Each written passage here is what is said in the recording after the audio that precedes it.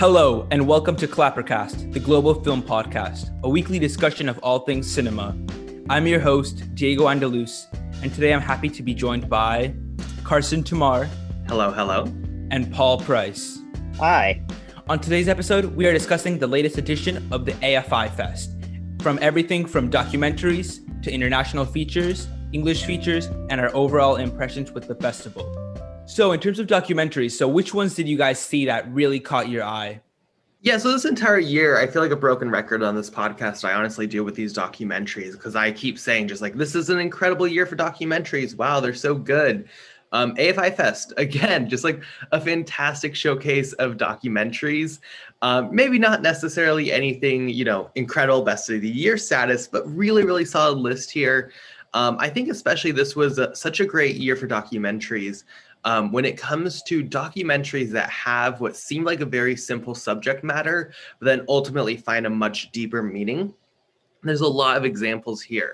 No Ordinary Man is about the life of Billy Tipton, but specifically not even necessarily really about his life, but the impact he had on the larger LGBTQ plus community. That's a really engaging look. And I think that ultimate, deeper discussion, that more heartfelt, emotional, personal look at this subject matter and the effect he had ultimately makes a film like that more accessible than something like Sisters with Transitors, which is a documentary about women getting into the electronical music genre, which I think that's a really solid documentary on its own. But ultimately, something like No Ordinary Man, you don't have to necessarily care about the subject matter to really appreciate the film and find that deeper nuance within it. Another example is The American Sector. This is just a very strange hour-long documentary, just showing where segments of the Berlin Wall have found their way to different communities in America, whether it's a college putting a part on display, to a mall, to even there's a shop that the owners just randomly bought one online and they just have this part of the Berlin Wall. And again, it seems like it's a very rudimentary, very simple plot. Here's this area, we're just showing where these are. But slowly the film finds more and more to say about these communities and about American society. And it creates this really beautiful nuance to it that is just stunning at times. And I think that's an overall theme here. Another one I know Paul saw, which I'll let him talk more on, is Fireball, Visitors from Darker Worlds, I believe it's called, coming to Apple TV Plus shortly. And where I think that film necessarily doesn't have the best balance between its two identities. That is a film that really works when it comes to showing the impact. It's all about meteorites. And there's definitely a side explaining the science of meteorites. But when it starts to focus on the impact they've had on different cultures and just humanity in general, I found that to be a really engaging documentary. Like I said, I believe Paul saw it, so I'll toss it over to him. I did. For me, it was a little academic, and it felt a little like something that I would watch in school back in high school, which was interesting. Werner's documentaries in general, and especially with his ones with Clive Oppenheimer, have been a little unfocused. I don't know. What did you think about it? Yeah, I agree.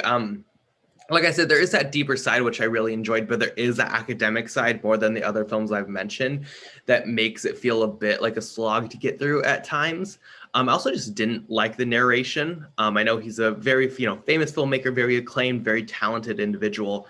I found the narration to be very distracting. So I was definitely more torn on this one than the other ones I mentioned. But still, I think I lean positive more than negative. I think it's worth the watch. It's coming on Apple TV Plus. So, if you have the streaming service, it's going to be available. Yeah, there was a lot of stuff I learned that was interesting. I just don't know if I was specifically as engaged as I wanted to be, especially during the second half where it felt like we'd gotten through the story and now we were just continuing. Yeah, so I actually got the press release for that one a few days ago, and because I missed it at the festival, but it does seem like something I'd check out. But the thing is, that's kind of strange that you mentioned that the narration didn't work, because I know that especially in Herzog's documentaries, one of kind of the highlights is just his unique narration. So I was a little bit shocked to hear that didn't really work for this film. And No Ordinary Man as well. It's been getting a lot of buzz since TIFF. So that's also one that I'd say is definitely one that people need to kind of look out for, especially in the Oscar race. My favorite one of the festival in terms of documentaries, I have to say, was 76 Days. I've caught it at multiple festivals. And again, really, I know I'll sound like a broken record on this one as well, but it's really such a good use of cinema verite. And I really liked how it kind of just gave you that kind of ground zero feel of kind of like how these hospital, like everyone, all these doctors and nurses and everyone in the hospital were just working 24/7 to kind of make sure that the pandemic, and in Wuhan at least, could kind of be subdued, and like that the breakout could be controlled. And since you're put right there in the moment, you can kind of witness like all the stress, and it feels very stressful as you go from room to room. And they do give some room for some characters to be explored. Like that's something I did like as well. Like there's like this like older man that kind of comes throughout the film in certain scenes, and like it kind of becomes a recurring like bit. And it's kind of comedic as well. Like it has some comedic sides to it. But again, there's also these patients that you always come back to, and you kind of see as their case deteriorates until some actually unfortunately die. So I'd say it's like heartbreaking. One thing is that it could have been a little bit more wide reaching. I feel like it stayed too focused on the hospital when it could have also focused a little bit on just Wuhan, China in general, and maybe a little bit more about the economy or just kind of like the social aspect of the original lockdown in Wuhan. But overall, I felt that it was a very strong documentary, and it definitely is going to go far in the awards races. And I believe it's also been picked up by MTV Docs, which is kind of a new player in the game. Yeah, I also caught this film at AFI Fest. I actually talked about this one already a bit on the New York Film Festival podcast. So if you want my more in-depth thoughts, check it out there. I echo what Diego said. This is the most haunting film of 2020. From the first scene alone, just your heart is broken. You are floored by the raw, uncensored emotion and pain and suffering. And especially in this time where so many people are so ready to return to normalcy and so ready just to, let's start society again. COVID is just a fact of life. Stuff like this is needed to show that there are consequences and just how painful those consequences can be. And just, if you did not have respect for healthcare workers, you will worship them after this film. Like the stuff they had to go through in this pandemic is unbelievable. I'll also quickly shout out Hopper Wells, another film I saw. I actually saw this one in New York, but it's also playing here. It's one of my favorite documentaries of the year. If you're a cinephile, it's a sit-down dinner conversation between Orson Welles and Dennis Hopper at very interesting times in their careers. And it's one of the most engaging films I've seen all year long. But another documentary new to the festival that I haven't talked about before is My Psychedelic Love Story, which is one of the most interestingly made documentaries I've seen in a long time. Where the content itself, I don't know if I fully connected with. It is a lot of like, it had trouble, I think, engaging in a modern, relevant conversation that fully engaged me. But the editing is spectacular. It is just absolutely super stylized and made the film watchable, even if the content itself I didn't really care about, if that makes sense. Yeah, no, it totally does. Have you ever seen Tabloid? Earl Morris's. It's similar to this in that it's like a Stranger Than Fiction kind of movie, but I think that one worked a little bit better because the story is so wild. I think this one tried to follow the same format. And as interesting as Harcourt Smith is, and as cool as she was, I don't think the story had as many turns, especially since their relationship fizzles. So it's like there was a little bit of and then, as couples do. So, but I really enjoyed it, and I like Morris's movies in general. So, and I agree with you about the editing. It was fantastic, which all of his stuff has got that kind of, unique flavor to it. And so that kind of sums up our experiences with the documentaries at AFI Fest. And now we are going to move into the international narrative films. There were, again, like as Carson was saying, in terms of the documentaries, this year is pretty much stacked in terms of international films. I know in the past, maybe because virtual film festivals weren't so common. So all these international films couldn't get as much exposure, like bar Parasite or Roma or bigger names like that. But there's a lot of kind of like lower key international films that in the past wouldn't have gotten much exposure. But because of virtual film festivals like AFI Fest, they have gotten just so much exposure. And it's kind of turned out into a very stacked slate for 2020 and 2021 as well. So I kind of just want to toss around the discussion here. And one that I saw was Apples, which I found to be very charming. Again, this one was also at TIFF as well. I found it to be charming, as I said. So yeah, you can tell that Christos Nikou here was inspired a lot by Yorgos Lanthimos. And I believe he was actually his assistant, or he's worked in tandem with him before. But it's very derivative of his style. And I found it to be quite enjoyable, especially the visuals. But one thing that it did miss was kind of like that Lanthimos bite that he's been so well known for. Like it felt kind of passive. And you can tell that he's starting to explore some concepts, but he never kind of crosses the finish line in terms of creating a compelling exploration of the concepts that he explores, kind of about like memory loss. And it does deal with kind of like a pandemic that kind of swept through the entire world and left some people kind of like confused or lost in terms of like their previous lives. So like I said, it sounds like an interesting concept. It is worth a watch. He does start to explore that concept, but he did need a more cohesive exploration for this film to truly work. So I want to hear, what other international films did you guys get to catch at AFI Fest? I watched Jumbo, which is one that I had been so excited about the entire year. And that was the one that just let me down. I felt like it was a little too quirky. Nomi Merlant is great, but nothing about that movie was working for me. It was so disappointing. I'm so disappointed to hear that. I'm hearing that from more and more of my friends, and I'm so sad by that because I was really charmed by Jumbo. It's definitely like more of a basic film. Like the overall premise sounds absolutely wild, and it really is.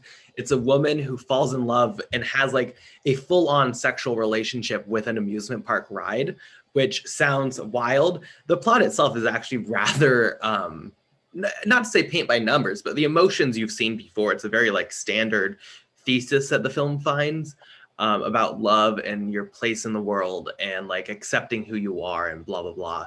But I found it really genuinely charming. And the cinematography of this film is absolutely incredible. At least for me, where the shots themselves might not be like stunning from a shot composition standpoint, the ability this film has, the absolute mastercraft within it of taking scenes and through filming, creating emotion in general, like desire. It's wild how they shoot this amusement park ride is, because you look at an amusement park ride and you're like, obviously, I think the average person is not like, oh, that's a very sexual experience.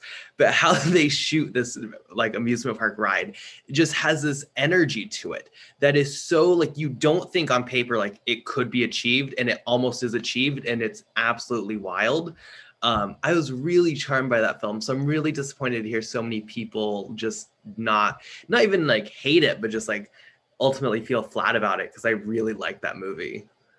I think a lot of it has to do with the fact that it is a movie that feels like it should be wilder than it is. And I think I'm not sure how closely they follow the original story, but I do feel like that was part of the problem, was it was confined by the trueness of it all. So once you kind of knew where the thing was going, it continues that way. And I did like a lot of the dream sequences, and I actually really enjoyed her relationship with her boss. I thought all of that was great. It was mainly, I just could not get any attachment to the mother character or the boyfriend. It reminded me of Black Swan, actually, and the like held back. And I was like, I've seen this multiple times, so nothing really like. I wanted to see more exploration outside of, okay, she's a little weirdo. Well, another film I found charming at the festival that you also saw was My Donkey, My Lover, and I believe the title is. Plot-wise, Patrick. Again, best actor right there. Really fantastic donkey. Best donkey of the year, easily. Really, like, not incredible. This was just, like, this was at the end of the festival. I was really kind of getting burnt out on films, and very similar to when I watched like something like Mamma Mia, this was just pure fun. Like the plot itself, I didn't find that deep. Morally, this film, I think, is very debatable, but it's just like pure fun and a pure expression of just like joy and love in this really like Hollywood cinematic way, even though it's a foreign language film, that I just found really enjoyable. Did you find that one charming at least? Oh, I loved that movie. It did remind me of like the old 90s rom-coms, like a Meg Ryan vehicle, or yeah, the whole thing I enjoyed, especially Patrick. I did find, same with you, some of the overall story, I guess, was a little questionable. But how it works, it feels like, it feels like a 90s American movie. That was the one, like, I picked out different movies that I thought my parents should watch, and that was the one that I picked out for my mom. I was like, you need to watch this. I think you'll love it. I also really enjoyed the fact that there are 3 donkeys, and I knew that ahead of time and kept trying to figure out when they would switch. And you could almost tell sometimes there's little differences in their personalities. It's pretty funny. The other one that I watched that was was interesting, was I Carry You With Me, which is Heidi Ewing's new film that was originally a documentary, and then she added a narrative to it halfway, and I could feel that. This one did not work for me, but I can see why people would love it. It was definitely like, it's one of those movies that personally I'm just not going to enjoy, but I could definitely see the audience for it. It's an immigrant love story. It's a gay romance, and I thought the actors were great. But that late section twist where it goes straight to a documentary was so bizarre to me. What do you think, Carson? I really love that film. It's like, I really, really loved it. If you have not already listened to the New York Film Festival podcast, highly recommend, because we got like an in-depth, really, I think, spectacular conversation on the film there. But overall, this is a film that, I mean, it grew on my heart. This is like very me. This is a very me movie. I agree that third act is a little bit strange at times with some of the decisions, but overall it worked for me. Again, I think this has like some of the most underrated cinematography. No one's talking about the cinematography in this film, but I think it's stunning. Acting isn't phenomenal. And this is a film that both, it just really works. It's both very tragic in one hand and very like heartbreaking. And in the other hand, it's uplifting and hopeful, and it leaves you on this moment of hope. And I think it's just really like, this is very me, and I appreciate that. So, hard necessarily to say like everyone will love this film, but for me, this one really, really worked. No, I can definitely agree. And that's one of the things. I do think technically it was an accomplishment. I'll be interested to see what else she does. I do just feel it was a little slight at points, to where it's, a week or two out, I'm forgetting most of it, compared to other films, which I, even something like Jumbo, where I remember everything about it. Cool. So then I'll just quickly transition, because I saw quite a few here that no one else saw. So I'll just quickly kind of run through some of these. So the first one I'm going to talk about is a Swedish film, My Little Sister. This was actually their submission for the Oscars this year, this upcoming year, the 2021 Oscars. Really charming film, really emotionally like devastating film also. It's about a strained relationship between a brother and sister that really surprised me, I think, especially with international film submissions. And this is one of the best parts of AFI Film Festival in general, is always they really put these foreign films on a platform and give accessibility to us in America who don't necessarily get accessibility to these films a lot of the times. But a lot of times they're just kind of bland, I find. This is a film that really, really, though, like went above and beyond and really genuinely surprised me. Maybe that's just because of low expectations, but it overall worked for me. Rival is a film that, like, the third act is A+. The rest of the movie is so slow to get there. You start off with this really genuinely sweet relationship between a young boy and his mother. They're an immigrant family. They have to live with a strange man. And eventually the mother gets sick, and that starts a complete domino effect that leads to this really, really like not only tragic, but just like shocking series of events that is just phenomenal. But like I said, this is an hour and a half film. The first hour of this film is just this kid hanging out with his mother, which is fine. You know, you get this sense of love there that increases and enhances the emotions of the end, but it goes on for so long. And then once you actually get to where stuff happens, it is so short and so rushed. It feels like this is a film that needed to work on its time management. And really, if it would have changed the pacing around, would have changed its focus at points, could have been an A+ film. Ultimately, though, it's more mixed just because it's so inaccessible for that first hour. Another film very similar to that is Should the Wind Drop. This has two different stories it is telling. It is a very small country, and it's about this guy who comes to check out their airport. He's doing an audit. They've just built their first airport, very new, like not even open to the public. And before they can open the airport, they have to get it audited, make sure everything is checking out, everything is safe.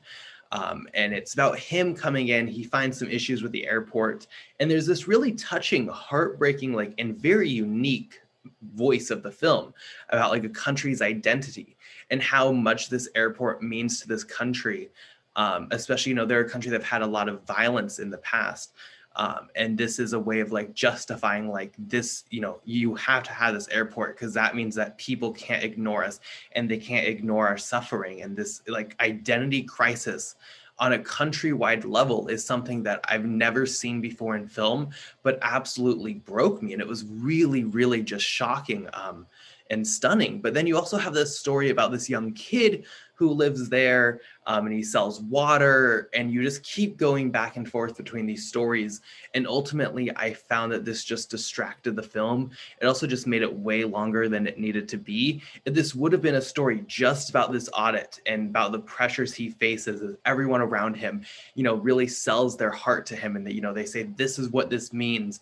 And he has this enormous pressure where he has to do his job and he has to, you know, say what he finds, but also that means that you're ultimately denying them what they need to, like, you know, like, it's incredibly nuanced and layered and unique, and it's unlike anything else I've seen before. But ultimately the film doesn't embrace that fully, which I found frustrating. But I think the best international feature I saw at the festival, which I know Diego also loved, was New Order. This is a film that's been riddled with controversy now, which, you know, I'm not necessarily ready to speak on that. I definitely need to read some more about the film and its messages. But right off the bat, you know, right off my first viewing of the film, loved it. It's very much so like if you took the dinner scene out of Parasite, but instead of that being the emotional climax of the film, that's the very start of the film. And from there, it goes down this wild mix of Parasite, and there's also like some bit of Mother in there. And it's this just wild emotional roller coaster that is just continually layered with depth and nuances and things to break down. This is a film that, if it really truly, you know, gets a good release, and it's through Neon, I believe, so I, you know, have decent amount of faith in them. I think this is a film that everyone will want to talk about and everyone will want to break down, and I hope it finds that audience. I'm a little worried that similar to some other films from this year, that this is going to be a film that's, the conversation is dominated by these controversies and certain people's opinions on the film.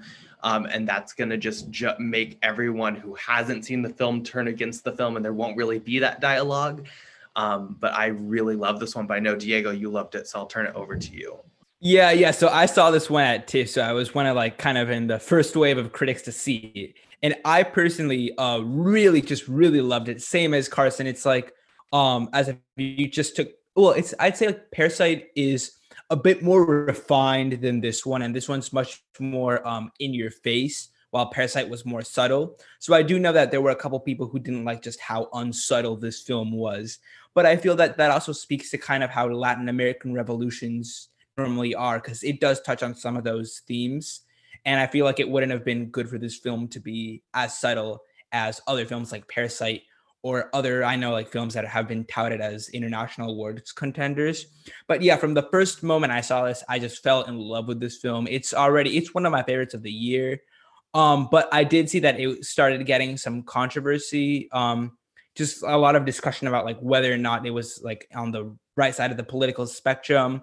And the thing is, like I said, I feel like a lot of these people are like, yeah, their worries may be good. And like I said, because I've seen a lot of kind of like American or like kind of white critics kind of like get a little bit into like it's shaky politics. And I originally found that like, okay, maybe that's because they don't have such a good understanding of Latin American history, which is understandable. At least they were like trying to make an effort to call the director out on some things. But I found that a little bit kind of disappointing that they didn't do their research. However, I've noticed some other Latino critics, specifically Mexican critics, indigenous Mexican critics like myself, kind of start critiquing the film without seeing it and kind of just going off of what some of the other criticisms that were a little bit shallow said. Again, I feel like I'm going to have to give this one a rewatch and have hopefully host a discussion here with just a bunch of critics and just see what they thought, because I know some people had some pretty strong opinions on it, and I did end up reading that the director did say a couple of things in some interviews that did seem kind of questionable, and that the use of green in the film kind of points to kind of a denouncement of the Green Party and of a lot of kind of like the more liberal politics of Mexico in recent years. So again, I'm a little bit even though like at first like I really loved it and I still love it for the plot, I still need to like kind of research even more, even further than what I already know, as Carson said, to kind of determine whether or not this film's heart is in the right place and whether or not they executed the message well. However, like Carson was saying, this is getting a neon release. It could very much tap into that, especially kind of the mainstream, because the mainstream Parasite fan base, like, okay, most of like kind of the critical and the academic sides fan bases that liked Parasite liked it because of its subtlety, because of its subtext. And while that may not be present in New Order, I feel that the mainstream fan base that liked Parasite because of its shocking twists and just kind of like the roller coaster, the emotional roller coaster that it was, I feel may really like New Order as well. But it's all up to how Neon releases it, whether or not the Mexican Academy chooses it to be their international film, which could kind of derail its campaign and its box office success. Okay, I feel like this is a film that definitely needs to be unpacked a little bit more, and that for people who saw it, who both loved it like myself and who didn't like it whatsoever, as well as a lot of people out there did, I feel like this film does warrant multiple viewings to kind of unpack its politics, which I feel is going to be something that's going to be either very beneficial or detrimental to the film's future. I feel like this film really like got the unfair like shake of this whole situation, because I feel like number one, this would have been a film that plays amazingly in theaters, very similar to Parasite. I would love to see this with a crowd. At home, I think it's still wildly engaging and captivating and shocking, but ultimately I think it should be played in theaters. I think that's like the best place for it. Also, though, just this being played as a festival title, like this is, like you said, a film that really requires multiple viewings to really break it down and understand it. And I always feel bad for films like this that play at festivals. Like the same thing could be said about The Lighthouse. Like I could not imagine watching that film at Cannes and having to wait till October to like watch it again, because it's so like, this is a film that I think will either rewatches will either make or break the film for individuals. So I always feel bad for films like this that come out as festival releases. And currently, I don't think it has a dated release. So who knows when we'll get a chance to see this again. Because I really think, like you said, rewatches are going to make or break the film.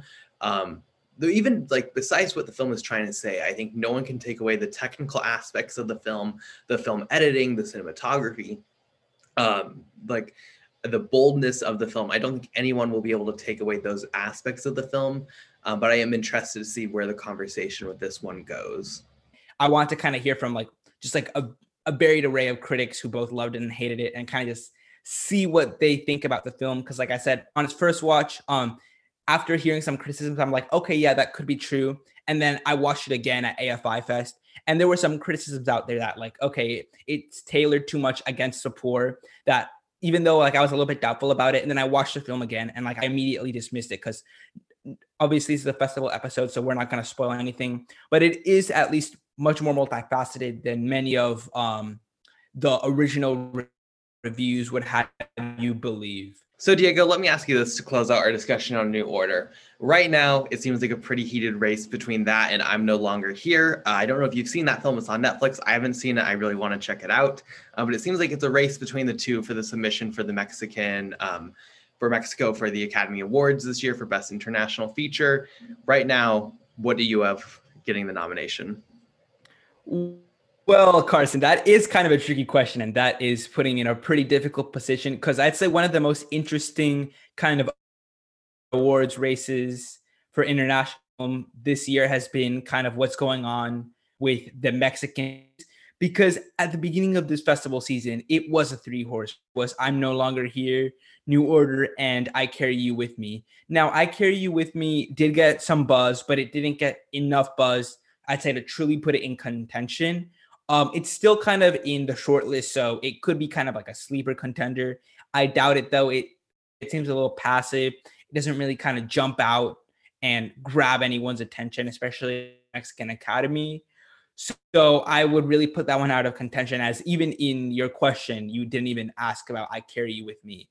Now, and I'm No Longer Here, that is a very different question because, well, at the beginning of this season, when people first saw New Order, people were like, okay, regardless of if you love it or hate it, it's too shocking. It's a little bit too much than what the Mexican Academy would traditionally pick. However, it did get picked up by Neon, and that immediately brought comparisons to Parasite, and especially seeing how Neon was kind of like the biggest international distributor, international film distributor last year in terms of the awards, with both Portrait of a Lady on Fire, which they actually had too much wealth there, and they had to kind of outsource Portrait of a Lady on Fire and focus on Parasite.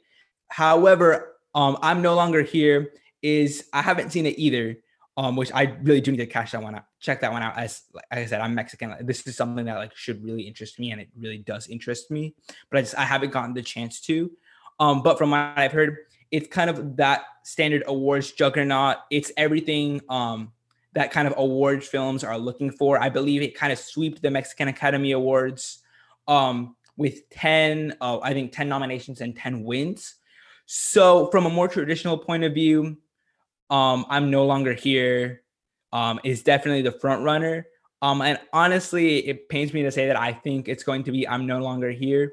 But I'd say depending on does. I feel like if Neon starts a push early, I know actually that the film New Order released in Mexico last week, and it really hasn't gotten much buzz apart from like I know a couple of prominent critics did put some threads up.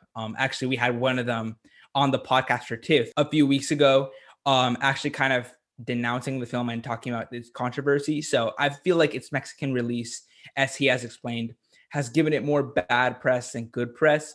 So I feel like if Neon starts doing a certain push, I mean, I've heard radio silence from Neon on that point, but I feel like if they start a push soon, it could kind of become the front runner and get selected. And I really hope it does, because that would show a lot of confidence from the Mexican Academy. And I feel that with that Neon push, it could go all the way. But at this point, I'd have to say that I'm No Longer Here is the current front runner. As it's more traditional, it's more awards friendly. And honestly, I feel like that one could also get far in the regular Academy Award nominations. Honestly, it's kind of a case of like what France was dealing with last year with both Les Miserables and Portrait of a Lady on Fire being two very strong contenders to that could very well go all the way. I mean, obviously, not considering the juggernaut that Parasite was, but without Parasite, both of them could either of them could have easily won the top international prize. And it's kind of just an embarrassment of riches. And that's what Mexico has been going through this year in terms of films. So anyways, now we're going to move on to the English narrative features, most likely our longest segment yet. There were quite a few films here. There was quite a few premieres, quite a few films that premiered at Sundance and kind of subdued, kind of was just waiting for the right time to go back into the whole festival circuit. And they decided to do that with AFI Fest. So I want to hear what you guys thought of all these kind of like the English narrative centerpieces that were presented at this festival. So I'm so happy A5 Fest is finally giving me a platform to talk about Wolfwalkers on this podcast. Actually, first saw this film at TIFF, and I liked it so much I rewatched it as part of A5 Fest. It's the newest film from Cartoon Saloon. It's getting a distribution release on Apple TV Plus, which is very exciting, considering their films normally are smaller and get very limited theatrical releases. So this one is releasing on a much larger platform, which is great because I think this could be genuinely like their best film. It's to the point where everyone is loving this film so much to where I think if there is a contender who could give Soul a run for its money, I think it is Wolfwalkers for Best Animated Feature. This film is stunning from an animation standpoint. I've never quite seen animation quite like this. The studio's always beautiful. Like their animation's always top tier, but this one in particular is so special, which with its uses of not just colors, but perspectives. The way the forest flows through the screen is unlike anything I've ever seen before. And the story itself is so genuinely moving and charming. It starts like it seems like it's going to be pretty simple. This girl is from the village. She goes into the forest. She meets another girl who is a wolf walker. The wolf walkers can transform between wolves and humans. She leads her pack. Her mother is missing. But then it finds this really like nuanced and layered discussion about not just like the immigrant experience, but about finding one's place in life and about government. And it's a really layered and like important film.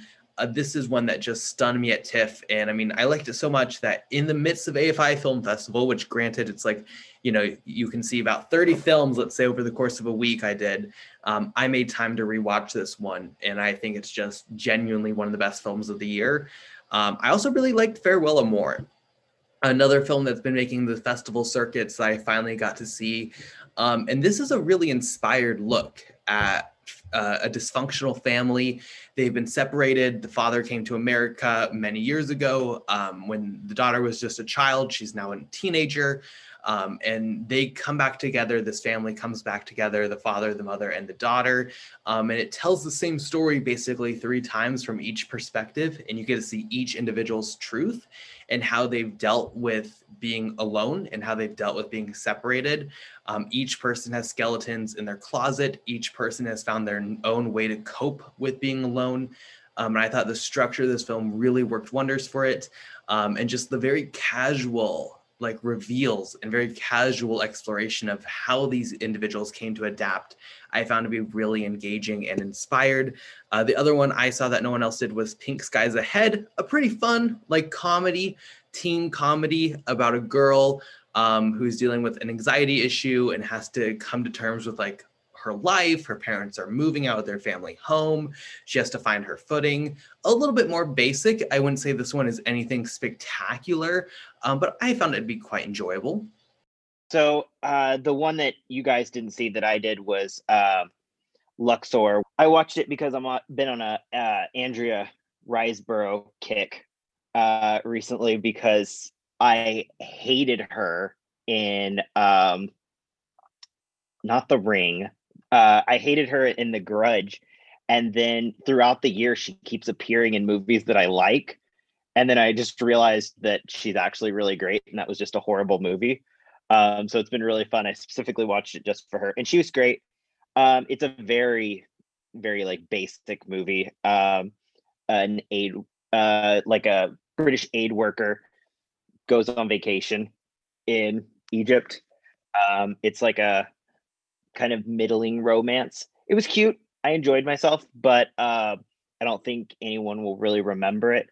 It was interesting though to see they had full access to the city. So in terms of its cinematography and overall just like the travel porn of it all was pretty impressive. But I know we both watched Uncle Frank, and I think we had different opinions on it. I'll let you go first. I like the film. I found this to be charming. I found this to be a really like raw and honest look at the LGBT experience, especially with a family who is not necessarily accepting, or at least doesn't seem like they'll be accepting. The process of coming out is different for everyone, obviously. But as someone who, you know, has, you know, not to get very personal, but like had a pretty rough like coming out experience with their family. Like I would say I really appreciated that side of this film and just that honesty of not knowing how people will react to that. Because at the same time, and unknowingly, right? They don't know this necessarily, but they will be saying, "Oh, I love you no matter what," blah blah blah, and at the same time, completely trash and be very anti this huge side of you. And there's that duality of your relationship with them that I think this film captures really well. I'm happy the road trip aspect of the film didn't really go too far. That wasn't necessarily the focus. It was much more on the inner trauma and inner drama between the family and this individual. I thought there were some really heartbreaking moments here. And again, I mean, this is one I wouldn't say like best of the year, but I certainly enjoyed the film and overall like very positive on it. I'm as far opposite as you could be. For a lot of the same reasons, surprisingly. I felt like Alan Ball is really great most of the time as this person who takes an issue and really explores it as much as possible. But I've seen this movie 1,000 times, and I felt like his self-insert character as he's Paul Bettany, even going so far as to have his own partner play the partner in the movie, it felt like I was watching someone's therapy session, which is also how I felt about last year's the Shia LaBeouf movie. Honey Boy, another film I loved. See, I couldn't stand it. I have no interest in watching your therapy because especially as you were alluding to, the ending is so neat. And there was one point in it where they have a fake out for a death scene, and I was so annoyed with it that I pretty much just like gave up on the film after that. I think it was honestly one of my least favorite films of the year, like bar none. And I think it's just because I know Alan Ball can do better, and he's been recently on a kick of I'll just do easy things, which has been really disappointing for me. I'll defend True Blood till the day I die, no matter how crazy it got. But this one just did nothing. But one I liked a little bit more was Wander Darkly. It's the first time in a while I've gotten to see Sienna Miller act well. I think the movie is a little too basic Twilight Zone. Basically, it's the story of a woman who decides she's going to break up with her husband, gets in a car accident, and they go through their life in a kind of patchworky way, similar to Eternal Sunshine of the Spotless Mind. And it's mainly just, Diego, Luna, and Sienna Miller just acting at each other. Those aspects I really enjoyed. The story itself, I think, was a little flimsy. Another fake out I just was not interested in. The reliance on twists recently for these kind of movies is really starting to frustrate me because it feels like old early 2000s horror instead of like, doing something following the same narrative. What do you think about it? I could not agree with you more on Wonder Darkly. I really wanted to like this film much more than I did. I was very annoyed by this film, if I'm being just completely honest. I don't think it's a train wreck or anything. Like, I do think the acting is there, and like at least the emotions and like ideas on paper I can enjoy. But this is a film that tries to keep the audience in this like suspense of like what is really happening, what is true, what is fake. And it's just like I had no interest in this at all. Be bold. Make a statement, put these characters in this really interesting space and just fully commit to it. This back and forth of not really committing to anything and, are they dead? Are they, I don't care. Like, I just did not care. I was so annoyed by this film. It had this really interesting like idea, but it just never could commit to fully exploring it in a way that I found engaging. So I really agree. Like, these films try, because they feel like they need to elevate the material, for some reason, especially with a film like this that has a really interesting premise, they feel the need to elevate the material and stand out by having these big twists and having, especially in horror. It's really annoying me in horror how now they have to be like, instead of just having a monster or having a ghost or whatever, like you have to have all these like, you hear, you see a shadow moving and is it real? Is it fake? And they just don't go anywhere with it. Create an interesting space and play in it. Be bold and embrace what you are. It works sometimes, these fake outs and these questions and not having the audience know exactly what is going on. But now it's just getting to the point where it feels dull and I just don't care. Very tiny film I saw at Nightstream Film Festival, Anything for Jackson. I really appreciate that movie so much because it's a film where this old couple is trying to do this demonic ceremony to have a child be born. And it just fully commits to its space. It fully commits to the fact that, yep, they're doing this ritual. Yes, there's demons. Like, it's just a thing. And it's so refreshing, I found, to see a film that just commits to what it's trying to be. Granted, this film, admittedly is trying to be something very different, but it's back and forth and just unwillingness to fully just play in its space. I just found to really be an overall aspect of the film that hurt itself. I completely agree. And it's interesting how similar it felt in its overall world to actually 9 Days, which was also at the festival. But unlike Wander Darkly, 9 Days, I think it's still currently my favorite movie of the year.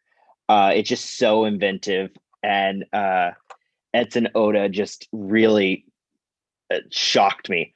I was expecting to mildly like it, and instead I spent the entire time in between just like being in awe and also just occasionally sobbing depending on the moment. What'd you guys think? Yeah, again, I could not agree with you more here. 9 Days, I was really worried about because it seems like a film that, like, just based on premise alone and kind of the early word, it seemed like it could be one of those films that feels extremely pretentious about its story and its emotions. But again, this is one that just like creates an interesting space, plays in it, and because of that, you can find a really interesting look at life. I didn't find this film to be pretentious, possibly largely because of the acting. I think the acting in this film is phenomenal. I really love the setup and I really love the world. I found this to be just like a very raw and authentic film. It is currently my favorite film of 2021, which is where I'm counting this. So it's currently my number one there. But yeah, I really love this film. Yeah, this was actually the first film I saw at AFI Fest. And I have to say that I definitely agree with both of you guys. And I really, really love this film. If you've listened to this podcast before, you'll know that one thing that I really appreciate and that I really look for in a film is just sheer ambition. And this is a film that just kind of encapsulates everything that I look for in in terms of ambition in a film.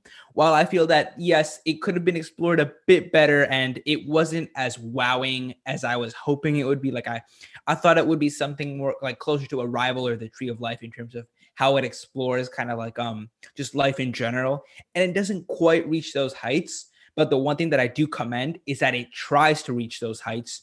And in trying to do that, it still is able to be much better than a good majority of the films that have released this year.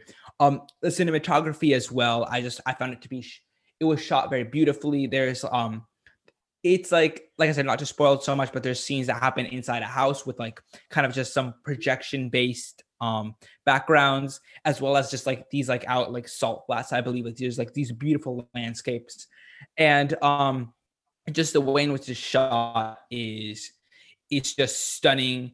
And I feel like he made a good use. You can tell that like it wasn't like the biggest budget film ever, but like I said, there were these scenes with like these projected backgrounds that just looked beautiful. And even though you could tell that they were projected, that was the point, and that added just this sort of like kind of a homemade feel to the film, especially with the score as well. I found the score was touching. I believe, yeah, I think it's still going into contention for the 2020 or the 2021 Academy Awards. And I feel like this film could get in with score.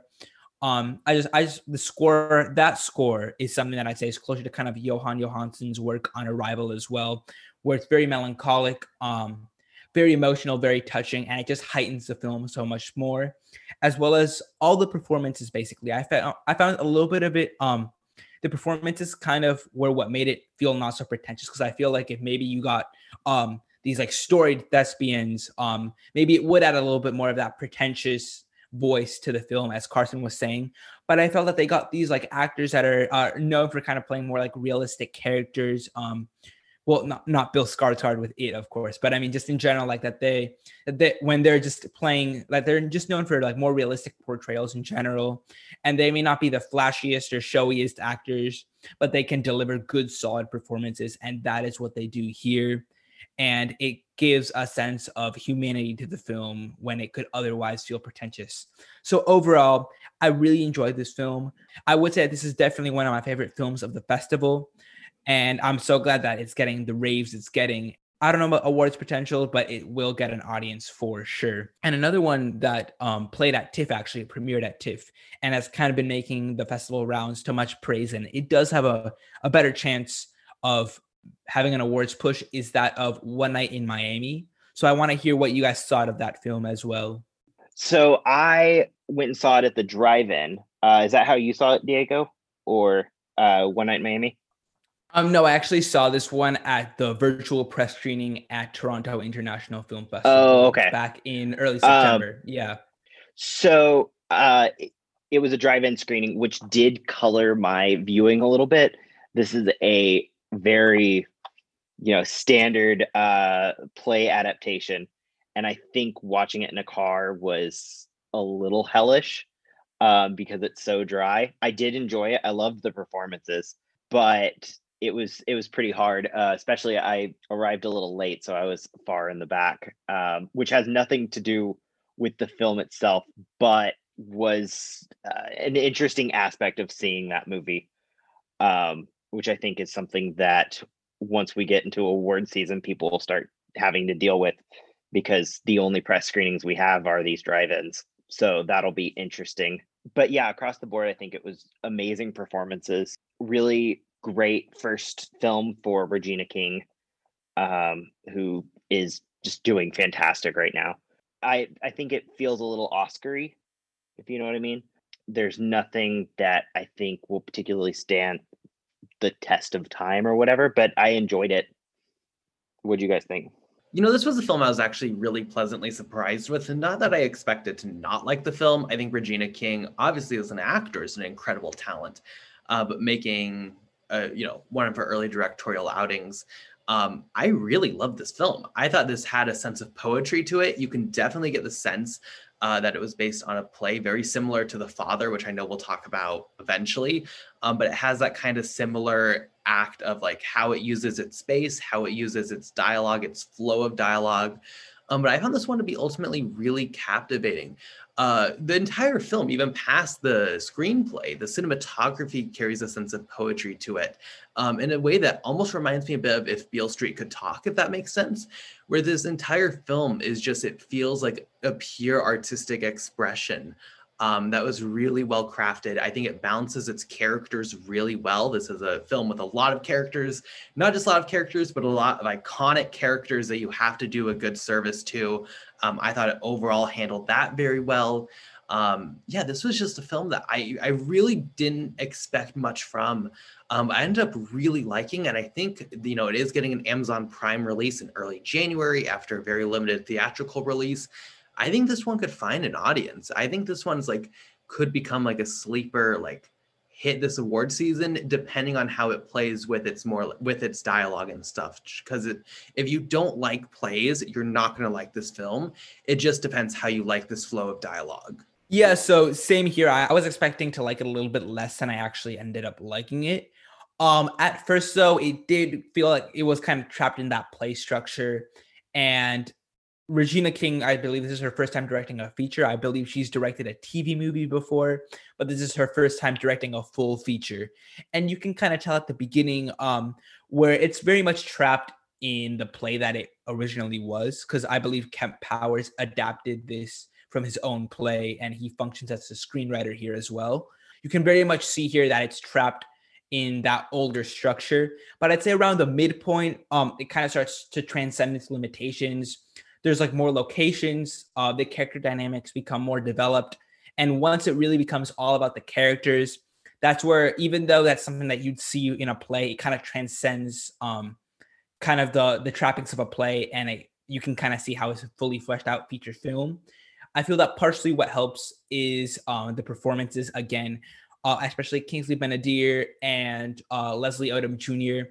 are just magnificent in this film. I know Leslie Odom Jr. is getting a little bit of traction for supporting actor here as well, and especially towards the end, kind of the conclusion, because like I said, most of this film takes place in a hotel room or in just like kind of like the complex of the hotel, except for the very beginning and the very end. And at the very end, once they move on to the outside world, and you can see how each of these characters has changed through their conversations. That also really, that bookend of the film really brought it up a notch for me. And there's like, I believe at the end, you see Leslie Odom Jr. sing as Sam Cooke as one of his most famous songs, as kind of this montage plays out. And that is something that just makes it really enjoyable for me. I do feel that Regina King, again, it's her first feature film, and you can see that she's very much just kind of sticking to the script. She's not really trying to take any risks. Not really trying to push any boundaries, which is fine. For a first directorial debut, I would like to see her kind of get a little bit more risky and push more boundaries in the future. But for a first feature film, that's totally fine. And like Carson, I do believe that, especially as some of the awards frontrunners, because I know it's very, well, this year, I'm not sure because of all the uncertainty, but in most years, those awards frontrunners around this time normally end up falling back either to controversy or just people are tired of raving about them and other films move forward. Like, for instance, Green Book in 2018. Even though this is a much better film than Green Book, a much more topical film than Green Book, I could see this one being more of a sleeper hit as well. Obviously, like I said, I don't know if the frontrunners are going to stop being frontrunners, specifically with these circumstances. But if that trend does continue, I could very well see like something like One Night in Miami just being very inoffensive but still topical, kind of just slowly rise to the top and take the top prize. Okay, to respond to a couple things. Number one, this is Regina King sophomore feature. She did have one feature beforehand, but kind of with her. But was that a TV? Wasn't that a TV? I believe that was still a TV feature. Movie. It's still a feature film. True, but I mean, like not with that budget. I don't believe. Sure. Yeah. Sure, I'll give you that. But to kind of bat for her on why she like didn't take more risks, this is an incredibly hard feature to have control over, as any, like, even for an experienced director with this amount of characters and adapting from a play and its restrictions on setting. For the large majority of the film, it does go places, but for the large majority of the film, there's a large restriction on the different settings, and you really have to have a certain talent to kind of create this in a captivating sense. So I think it's better that she didn't bite off more than she could chew, because I think it already was an immense effort to get where this product is now. And then also, as far as its award chances, I'm sure we'll talk about awards more specifically on some podcasts upcoming soon. But you mentioned this stage in the award season. I think everyone needs to remember, actually, when you look at time-wise, in a normal award season, right now, it's we're in August, I think it is. We're still very early on. I think one of the best things this film has that Nomadland doesn't have, that The Father currently doesn't have, that most films don't have, is it has a later release, number one, coming out, like I said, Christmas Day in some theaters, wide release on Amazon Prime in January. Also, though, it has that home VOD experience. People are going to get a chance to see this film. The Father right now, I believe, is just theatrical. Same with Nomadland. Those are films that, as of right now, of course, things will probably change, are sticking to a theatrical release. I think this is going to be very beneficial for the film, that it can say it has its theatrical release. It can show the Academy, who have proven that, at least for Best Picture, they're very stuck up about VOD streaming services. It went to theaters, but then it also has this wide release on Amazon Prime that everyone can see. So I think this is a film that has a very nice path lined up for itself. Though the real question, I guess, is Amazon and how Amazon does. Amazon historically has not been super successful. So, I guess that's the biggest question mark in my mind. Well, yeah, sorry. In terms of the whole Regina King taking risks, that is what I was referring to. I feel that for the material that it was, she didn't take any risks. But the risks, like I said, that's fine. It's for what the material warranted. It wasn't begging her to take risks. I'm just saying that in the future, I would like to see her take on some material that does warrant some risks being taken, so that then she can kind of fully explore her potential as a director. I do feel though that at least, like I said, the first half, it's a very screenplay carried film. Like it's all about the script. As like when the script is weak or when the script is a little more stagnant, that's when you can tell the film suffers. And then when it's more about the characters, you can tell that's when the film really succeeds. And so, like I said, I don't feel it's her fault, but that first half was a little bit unengaging, or at least compared to the rest of the film. And in terms of the award chances, exactly. I feel that a lot of these films, including like Mank and things like that, right now they're getting all that buzz. But they're coming out early December. Actually, I believe Mank and Nomadland come out the same day, and then The Father comes out like a week or two afterwards. So I really feel like those three, I think they're going to get nominated, but I feel like they're going to get canceled out. And like I said, this could definitely be a sleeper hit. We're going to be discussing this in length in some upcoming podcast episodes, as Carson said. But I would definitely keep an eye out for this one. I would put it as a lock for at least a nomination. And yeah, Paul, any thoughts on those 2 points? Yeah, I mean, I definitely think it'll be nominated. I think it's very Academy friendly. I also think we need to remember that this new schedule, it will be interesting because a lot of these have to be well liked basically a year after they come out. So it'll be interesting to see if they, if One Night in Miami or any of these other ones, what even their rewatchability is. I think is going to be a lot more important than it ever has been. This is a problem with the Emmys that now the Oscars will be dealing with, is that something that's exciting for 5 minutes now, or, was enough, you have to remember it. And then when voting comes up, so that'll be really, when voting comes up, you have to still be as interested in it as day one, which I think is why I think it'll be a weird year. I think some strange films will end up rising to the top that we wouldn't expect otherwise.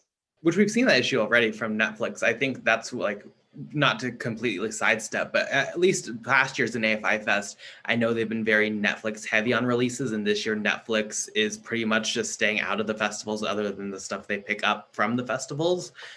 Because you look at Marriage Story and The Irishman, those played literally, like, especially Marriage Story played every year. I know last year at AFI Fest, when The Banker had to pull out from Apple, they threw Marriage Story in there as like a special bonus screening for, I think, the final night.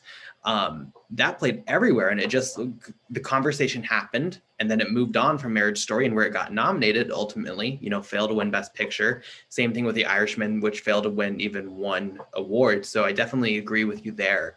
And I think Netflix has learned. We'll see. Maybe Amazon learns if they just continue to fail, but we'll see.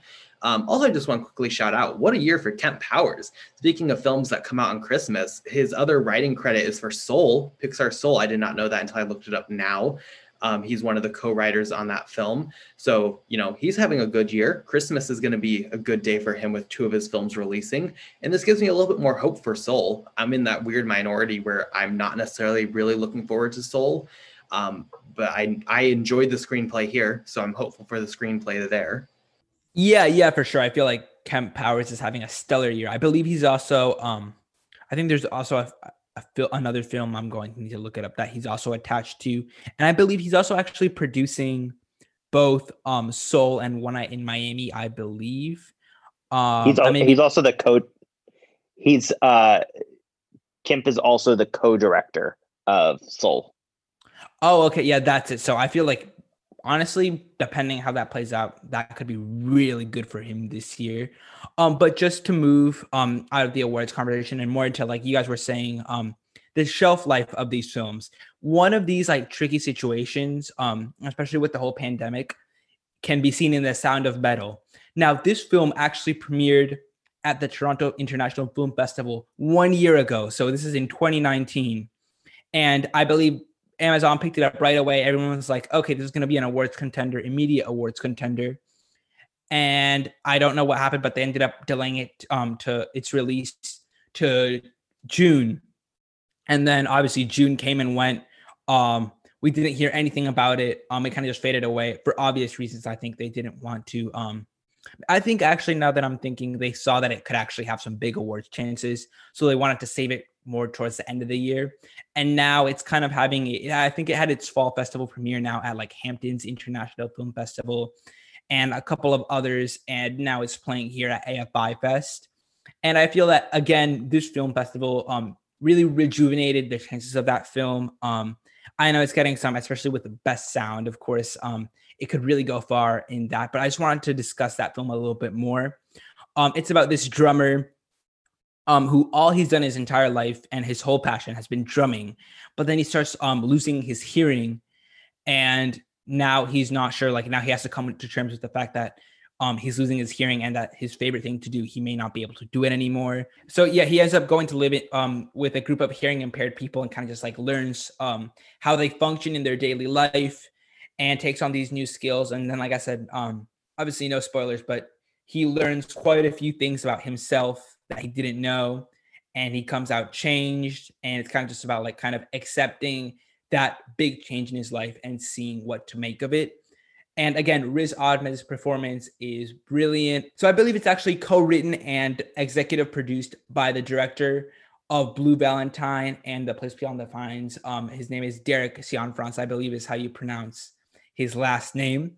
And you can definitely tell those influences are present throughout the film. But again, I'd say the best aspect of it is its sound design. As you've heard many people say before, sound is one of those stealth things that can really make or break a film. And it truly takes Sound of Metal to another level, especially like it's a little bit like it's present there in the first two acts, but it's really just an exploration. I think the director said it himself that it's kind of just like an exploration of sound in three acts. Of course, the first act is him kind of just like with the sound diminishing. Second act is kind of just like, it's like just sound going like up and down, just like kind of absent for most of the film. There's actually long stretches of this film that are actually just completely silent. And then the third act, this is not going to go into spoilers, but the third act, just how it plays with sound, it just brings an array of different techniques. There's like maybe 5 different sound compositions in terms of like how the sound is mixed in this like maybe like 10 to 20 minutes. And it's just it's so disorienting and atmospheric, and it really sucks you in. And especially at the end, this is not going to spoil anything, but at the end there are bouts of silence, just complete deafening silence, and then contrasted with just like a bunch of static, and just kind of that just juxtaposition really brings the film to another level. And like I said before, I think it really serves as a great calling card for a best sound contender. Yeah, I definitely agree with you. This film was interesting to me because I loved the first act. And then I think it really falls off in the second and third acts. It's another one of those films that once you hit the point where he goes back to the rehab center, it slammed on the brakes for me story wise. I also thought some of the kind of debates that it wades into, it didn't fully take a side in certain spots, or while like bringing up questions. So that was a little frustrating for me. It is a world that I'm not fully aware of. So that was interesting. And then obviously the sound and acting were great. But yeah, it just kind of left me a lot colder than I was expecting. What do you think, Carson? I'm definitely more in the middle between like both of you guys. I agree the third act and specifically the later half of the film is less engaging substance-wise. I think overall this is another film where like substance-wise, you pretty much know where it's going from very early on.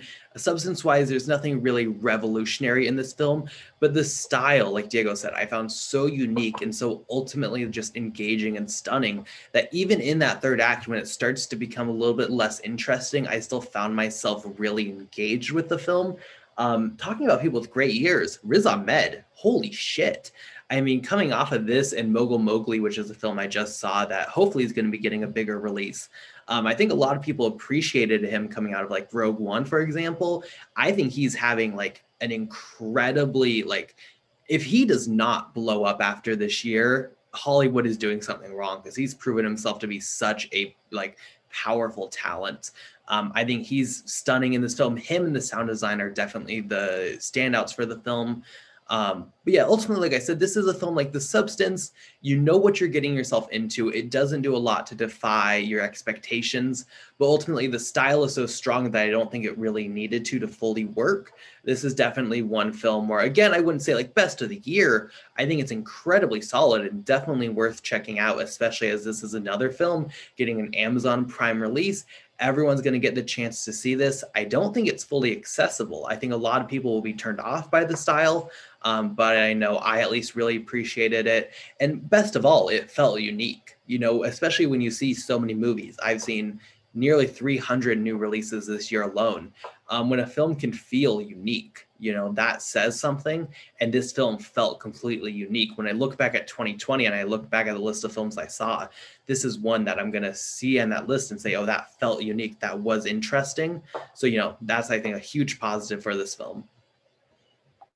Yeah, like I said, I forgot to mention this earlier, but I know both of you guys mentioned this. The main criticism I would have of the film is that it does drag and kind of grinds to a halt in the second act, especially like when he goes kind of to that special home. So, but like I said before, honestly, that third act with its use of sound design and its atmosphere kind of really made me forget about those faults. And like I said before, and like you said, Carson, I don't feel like it's anywhere near the best of the year, but it's still a very solid and unique film. I feel 2020, one of its strengths in terms of film, has been just how many unique films are able to get to the next level of exposure because of how everything has gone virtual. Like I know, like Last and First Men, She Dies Tomorrow, this, Kill It and Leave This Town. Like these are all just so many like not specifically experimental, but like definitely more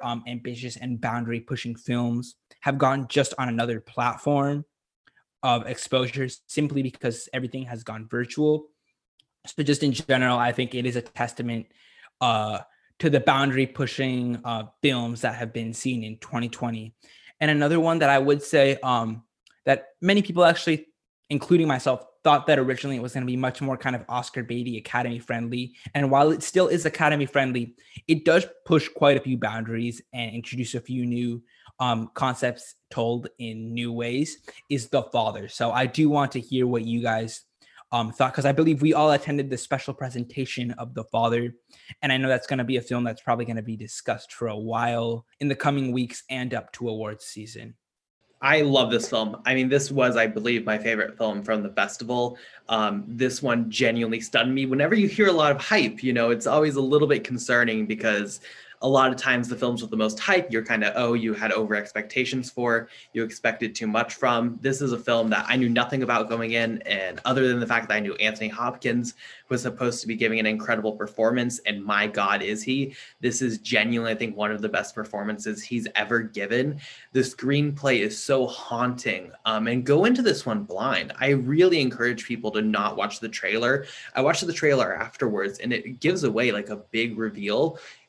That's not necessarily a reveal, but this is a guy suffering from memory loss, and how the film decides to display that is done in a very like shocking way if you don't know what's coming. And just like the, you know, character himself, this film puts the I'm contradicting myself to what I said earlier. This is a film that keeps the audience guessing on what's real, what's not, what is happening. But it does it in such an effective manner that thematically makes sense. The difference between this and something like Wander Darkly is Wander Darkly's thesis doesn't require that. This is a film which thesis thrives in the audience and the character not knowing what is happening and second guessing themselves at every point. Olivia Colman is fantastic in this film, definitely in the supporting role. I know some people are wondering if she's going lead. If she goes lead, it's 100% category fraud. This is definitely a supporting role. And Anthony Hopkins is undeniably the lead. possibly best performance of the year. Like no matter what category, I think this might be the best performance of the year. A stunningly haunting film. Like this one blew me away. I think memory loss is a lot of people's like biggest fear. I know it's one of my biggest fears. And this film exposes that and plays with that in a really well-crafted, also terrifying way though. This is almost like one of the best horror films of the year, even if it's not actually a horror film. This one like genuinely, I mean, I'm just going in circles at this point, so I'll pass it off to you guys, but I love this one. So yeah, I would also say that, like I said, sorry, like you, I really, really loved this film. Now, coming into it, I was a little bit skeptical because even in Sundance, even though the reactions were stellar, just I don't know what it was, but it just gave me that like awards bait vibe. I don't know if it was because it just the marketing, or not necessarily the marketing, but like the posters and just a general reactions kind of like felt like something like The Wife, kind of similar to just like, oh, it's just Glenn Close, and nothing more deserves it. Even the poster on, I believe right now on Letterboxd, the main poster looks like something you'd slap on an early 2000s award campaign that would get you actor nominations and nothing else. So coming into it, even though I had heard some great reactions, I was still like, is this one of those films that is just like getting overhyped and it's awards bait, or is it something that's truly special? From the first frame of the film, like I could tell that those doubts didn't exist anymore, because it's just so like it's one of those films that, like I say, I call it transcendent. Like Carson, you were saying, some films just like to be ambiguous or like question things or keep everything kind of like under wraps just to kind of be known as like edgy or stylistic. And there's certainly been a fair share of those, like Wonder Darkly, but there's been quite a few others that have just kind of gone for that. And you can kind of tell that that's what they're going for, and it just doesn't work. But for what this film is trying to achieve, it's the perfect way to tell this story. Just the way it's told, I would say it's like kind of as if you were to put I'm thinking of ending things into an awards vehicle. Cause like it has those like for like I'm sure like the art house crowd may be like, oh, like me, like okay, it seems a little bit awards baity just from all the marketing. But once you put hopefully that comparison kind of like compels those skeptical listeners to go watch it, because it is one of those films that it is an awards powerhouse, but it still explores these concepts in ways that I haven't seen explored at this level of kind of just film. This is again one thing that, and it's kind of made me a little bit more disapproving of One Night in Miami. Don't get me wrong. Like I said before, that's a great film, but this is actually also an adaptation of a play, and it's actually directed and written by Florian Zeller, who wrote the play, and I believe directed the play as well. And now this is a film that, again, it's very confined. I believe it only has 2 locations. I'm trying not to like kind of get into too much plot details, because that can be something big, but it really only has like, I think 2-3 locations. But even though in One Night in Miami, you could really feel that it was very confined and it was all about the performances, while the performances here are very strong, there's just so much uncertainty going on that the film is engaging and it keeps you on your toes. I gotta be honest, sometimes I had to rewind because I'd catch some things and I'm like, wait, they went there, and I'd have to rewind and be like, oh wow, yeah, they really went there. And this is a film that takes a lot of risks that pay off, but still keeps it conventional enough that I feel that this could become an awards powerhouse. And I am very excited to see where this goes. I believe Sony Picture Classics is releasing it on December 18th. And like I said, I would predict a lot of nominations across the board for this one. So Paul, I know you also were able to catch this one. And what did you think about this one? I mean, yeah, Sony Pictures released my 2 favorite movies from this fest, this in 9 days. This one, I went in a little different than you guys. I 100% knew I was going to like it. There was no question in my mind, just from the trailer, which I do agree spoils far too much, to, you know, the cast, who both of them I love. I also think that because Coleman's performance is so good, that it's overshadowing the fact that Olivia Williams is also fantastic. And she really gives a performance in certain points that are like, okay, well, Coleman is ostensibly the leading of this character, but Williams is the one who has to deal with more of the emotional burden at points. So that was really interesting to me. Yeah, overall, it's one of my favorites. Talking about what you guys have been discussing, it is funny to me that trying to explain the plot of this movie is near impossible because because it's so mixed up, there is no plot to really describe. It's just a man's mind. And I've had friends ask me like, okay, well, what's the movie about? I'm like, well, but maybe it's this, and it's been really funny. Yeah, I think as I was saying before we started recording, I do think this is the one that will probably become the front runner when everyone finally sees it. It just feels so different and so unusual. And Coleman and Hopkins being so well liked, I think will push it into being a real powerhouse contender. I'm curious, Paul, did you like I'm Thinking of Ending Things? Oh no, I hated that. Okay, well, so how do you meet someone else who does like that film? I think this makes I'm Thinking of Ending Things look like an embarrassment, if I'm being completely honest. Like, watching this I film, 100% agree. It was shocking to me that people saw this at Sundance, saw I'm Thinking of Ending Things, and still said, wow, what a film. I think this film does everything I'm Thinking of Ending Things wants to do, not just in like an incredibly like more powerful matter, but also just in such a less pretentious matter. Like, I thought I'm Thinking of Ending Things. My original thought is I'm mixed. I think it's overall fine, but I don't think it's anything spectacular. After watching this film, I genuinely don't know if I could go back and watch I'm Thinking of Ending Things again. I think this makes it look not to piss off film Twitter. This is a hot take, I think, in general. I think this makes I'm Thinking of Ending Things looks almost like a joke. I mean, I have so many problems with I'm Thinking of Ending Things as a rule. But I did. That was one of the things that I was watching and noticed, and I was like, oh, this is significantly better version of the same basic idea.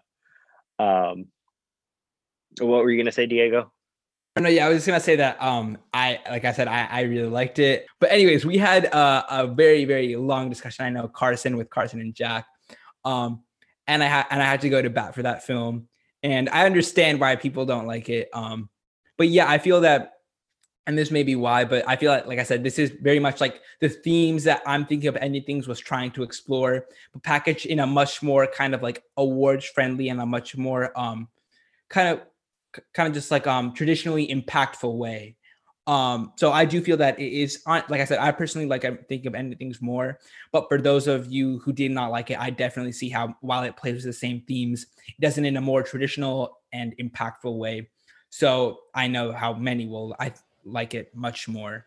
It's strange because this film, like, in comparison, is much more conventional, though it's also like completely unconventional at the same time. It's a really weird space that this film like lives in this conversation. And I definitely could see, like, I think there's definitely two rules of thought, and I think we see it a lot, Diego, and that's one, like, I genuinely love having you on the podcast with films like this because I think it pushes me, because I think you have this perspective where you like these really more abstract ideas and these more abstract expressions of these themes. And I personally find that very pretentious. So I like these more grounded and more conventional. Again, this is not a conventional film, I would say. So I think like this duality in 2020, if I'm Thinking of Ending Things in The Father, I completely, not that I understand as in like I agree, but I understand if someone likes I'm Thinking of Ending Things more. It's just like it takes this very similar idea and just shows two drastically different mindsets of how to say it. And I think like everything out of 2020, all the conversations we can have, the duality of these two films is one that really interests me in seeing their reactions. So I think that's definitely something that stood out to me. Yeah, I feel like what I'm Thinking of Ending Things was to film Twitter is what The Father will be to awards voters. Hopefully, fingers crossed.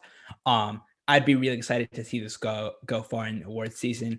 I feel it's definitely already in contention for some lower nominations, but hopefully it can push all the way to the forefront.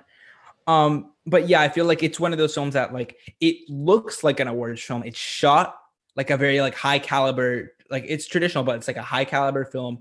And I feel like it just it may also be, and I don't know why I hadn't mentioned this before, but just the editing of this film is something that like could really make or break it. And luckily, the editing of this film really does make it and kind of brings it everything full circle and ensures that this is going to be an unforgettable film and one that I'm thinking of anything as a Netflix release. Everyone thought it was going to be discussed for ages. Really didn't last more than 2-3 weeks. Hopefully, this film will have a much longer shelf life than I'm thinking of Ending Things does. I'm curious, Diego, as a fan of both films, which one do you prefer? Like I said, and like you mentioned before, I like abstract films much more than kind of like I said, the more it pushes boundaries, that's what really kind of like entices me, just to see how many risks can be taken and how many can be pulled off successfully in an artistic manner. But so I'd say I have to give it to, I'm thinking of Ending Things, I'd say. But again, I'm thinking of Ending Things. I gave it maybe like an A+. I'd give this film an A. It's a very, very tight race. Honestly, on rewatches, they could flip-flop. But yeah, like I said, both, I'd say both are in the top 5 of, I don't know about top 5, but they're both definitely in my top 10 of the year so far. On the opposite side of the spectrum is the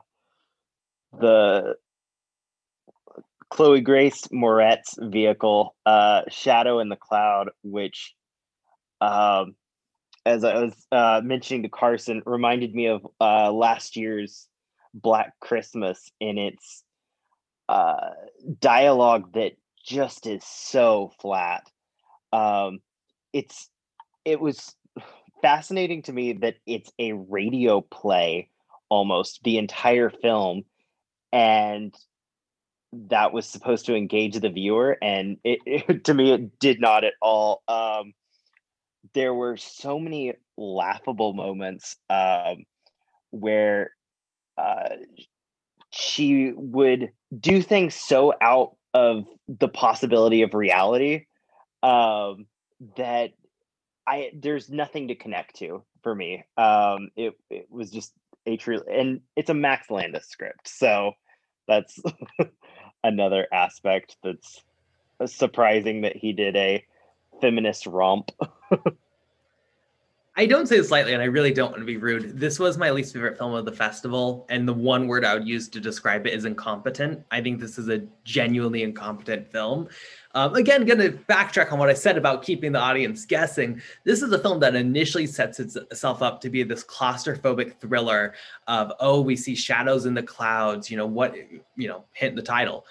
Is it, what is happening? Is it just an enemy plane? Is it this monster? What is happening? Completely abandons that very early on. Like, it actually starts to kind of work. Granted, the dialogue is unbearable. This is the most annoying dialogue I've ever heard of the year, at least, possibly longer. The film tries to create these characters that are very, sexist, but they just come off as so unbearably annoying.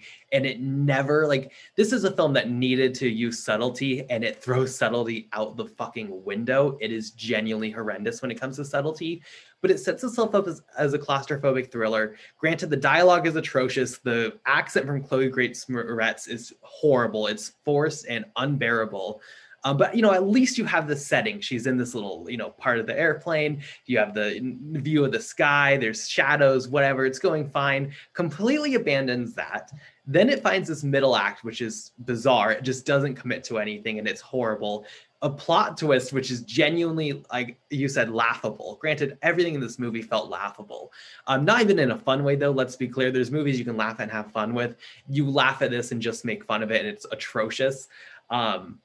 Plot twist, which is horrible. Then it turns into a CGI action movie, which isn't good. The CGI in this film is not good. It's bad. I'm like, not to horribly, shit on this film. I really, don't want to do that. It is a Max Landis script, so, fuck him at least.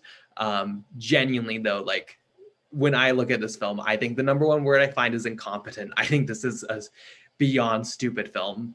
Well, I was a little bit maybe more positive than you guys. I gave it a slightly positive review, but only slightly. I felt that Chloe Grace Moretz's performance was fine. Roseanne Ling's direction, I feel, while, like I said, the script was atrocious, I feel that her direction does show that she has at least some sort of a future, maybe like directing like bigger blockbuster films. Like for like if it was just viewed through that lens, I feel like it was fine. I feel the main problem here, and that I mean in TIFF Midnight, because I premiered at TIFF Midnight Madness, and for that section it was fine. But I think the problem here was really giving this film a festival run. It's definitely one of those films that maybe for wider audiences they enjoy it, but really for kind of the festival crowd, I really don't see. Obviously they're trying to find distribution, but I really don't see how this could have really succeeded for the festival crowd. It's very, very, very conventional. There are some twists, but they are laughable. Again, the script is atrocious. You can definitely tell those Max Landis influences here and there. And maybe if I didn't know it was Max Landis, maybe I'd be like, okay, like that's just some cringy dialogue. But since it's Max Landis, I just know that like, okay, it's inexcusable because just like, all the subtext going on into that dialogue because like we've had more than enough of seeing kind of what goes on in his head, which I don't think anyone wants to know more of. But again, the CGI, it was fine. It was like a fine action movie. Like it was just like, okay, whatever. But it was really one of those like B-movie schlock blockbusters that I originally just watched for the name only. And I feel it may be successful. Well, nowadays, I don't know if it'll go theatrical or get a VOD release. It's not going to, maybe if it went to a big streaming service, this could have a future, but I believe it's getting released by Vertical and Redbox Entertainment, which is like a big like oof. Like I don't think that spells any good future for the film. Obviously, like I said, I wish the best on all films that they find distribution and become successful, but I don't see how this one will find much success anywhere, frankly. Like I said, maybe if they can get a really good marketing campaign for like a wider crowd, it could work. The only positive is that I really do think that Chloe Grace Moretz's performance was good, and that the director does have a very good future in blockbuster films in the coming years.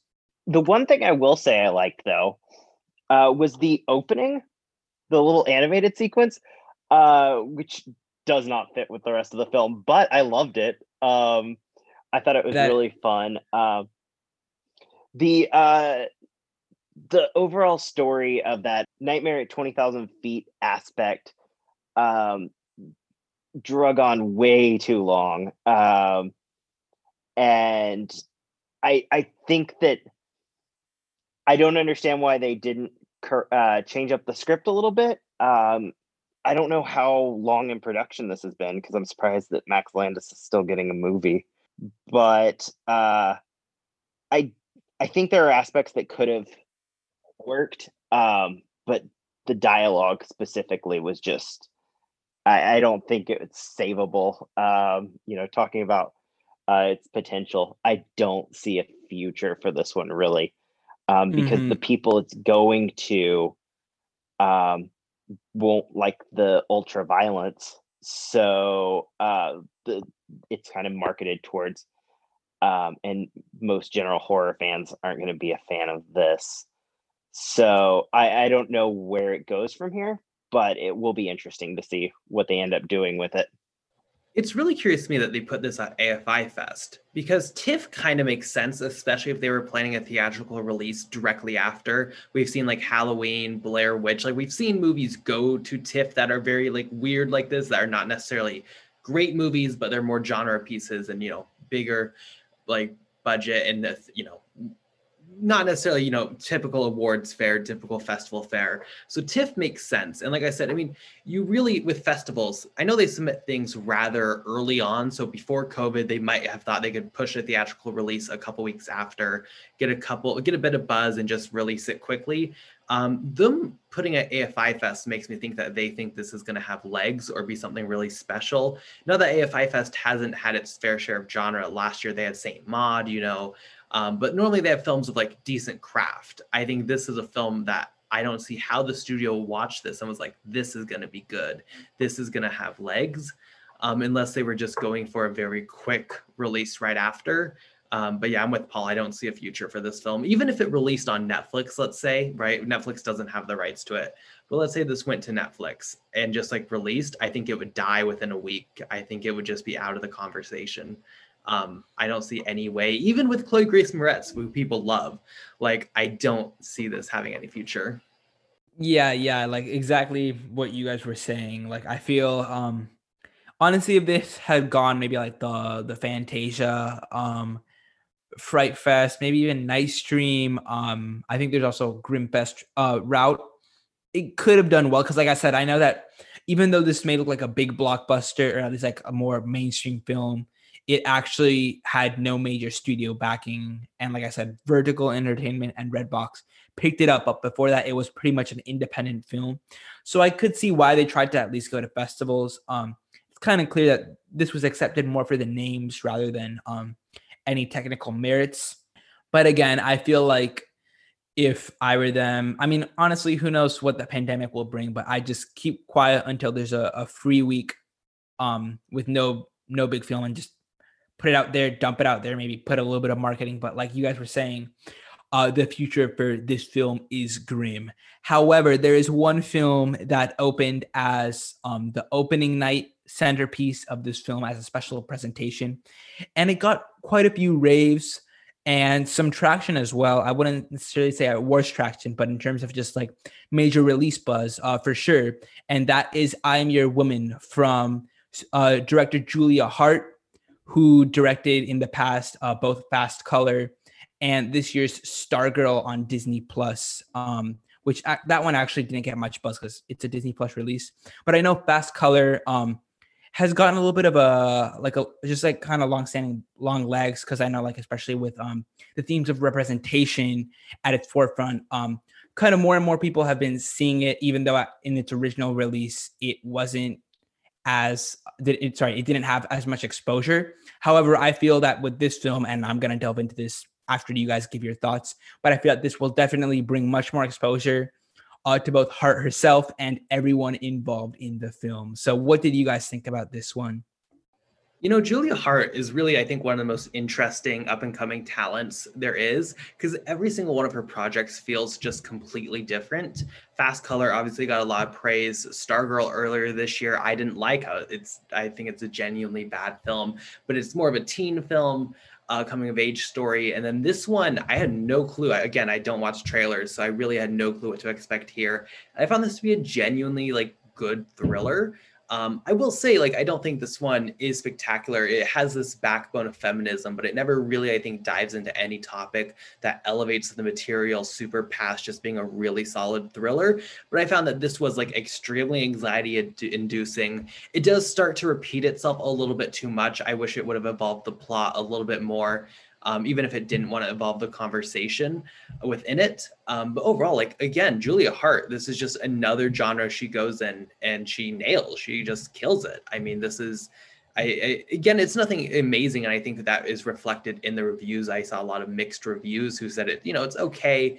I'm overall, I think, more positive than most people, but even with that, I think it's more of just like this is a really solid genre piece rather than a really solid overall film. If that makes sense.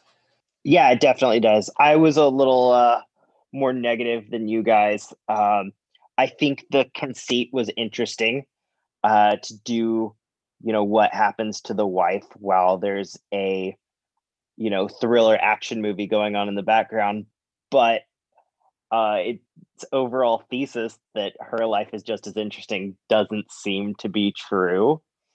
Everything that we would hear that was going on the other storyline sounded far more interesting than what we were watching. So that was, and in that way, I'm not sure what the movie ends up being if it's not successful in its own pitch of what it's supposed to be. I don't particularly find baby narratives consistently, both in this and Shadow in the Cloud. There's a certain aspect of like we can just add a child in and it'll give people a certain amount of stakes that I didn't feel like this particularly earns. But I think Brosnahan did a great job though. I have only seen her as the Mrs. Maisel quirkiness, and this was a real big change for her. So that was interesting. It's good to see that outside of Maisel, she'll be able to really perform. Yeah, I was a little bit more positive on this one.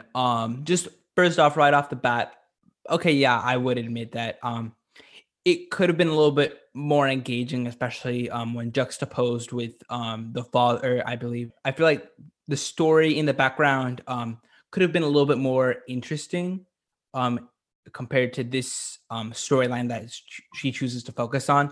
But I feel that it was good enough and it was engaging enough that honestly, like I didn't find myself thinking much about what was going on with the husband, and rather kind of just in the wife's mindset. So I think for me at least that aspect of it worked well. Also, just kind of like the whole look of the film, the feel of the film, just Julia Hart's direction overall, as Carson was saying, it does show that she is a talent to behold. I definitely see her just climbing up right up the ladder, just doing the project she wants, genre hopping, and just getting better and better as she goes on.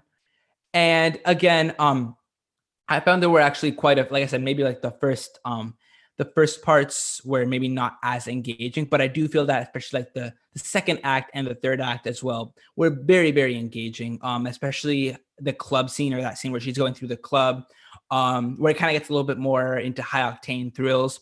I noticed there were quite a few long shots there that kind of just really sucked you in, and I enjoyed it. I thought it was a one take. It wasn't a one take, but still, there were quite a few long shots there that were really engaging. I also found the score as well to kind of like aid the thrilling atmosphere of it. So I found that the whole thrills part and the whole part of it focusing on kind of like the feminist narrative and the feminist themes, rather than just kind of like what's going on with the husband, which is normally the protagonist of films like this. I found it to be refreshing. And I found, again, with Fast Color and with here, you can see like themes of just representation.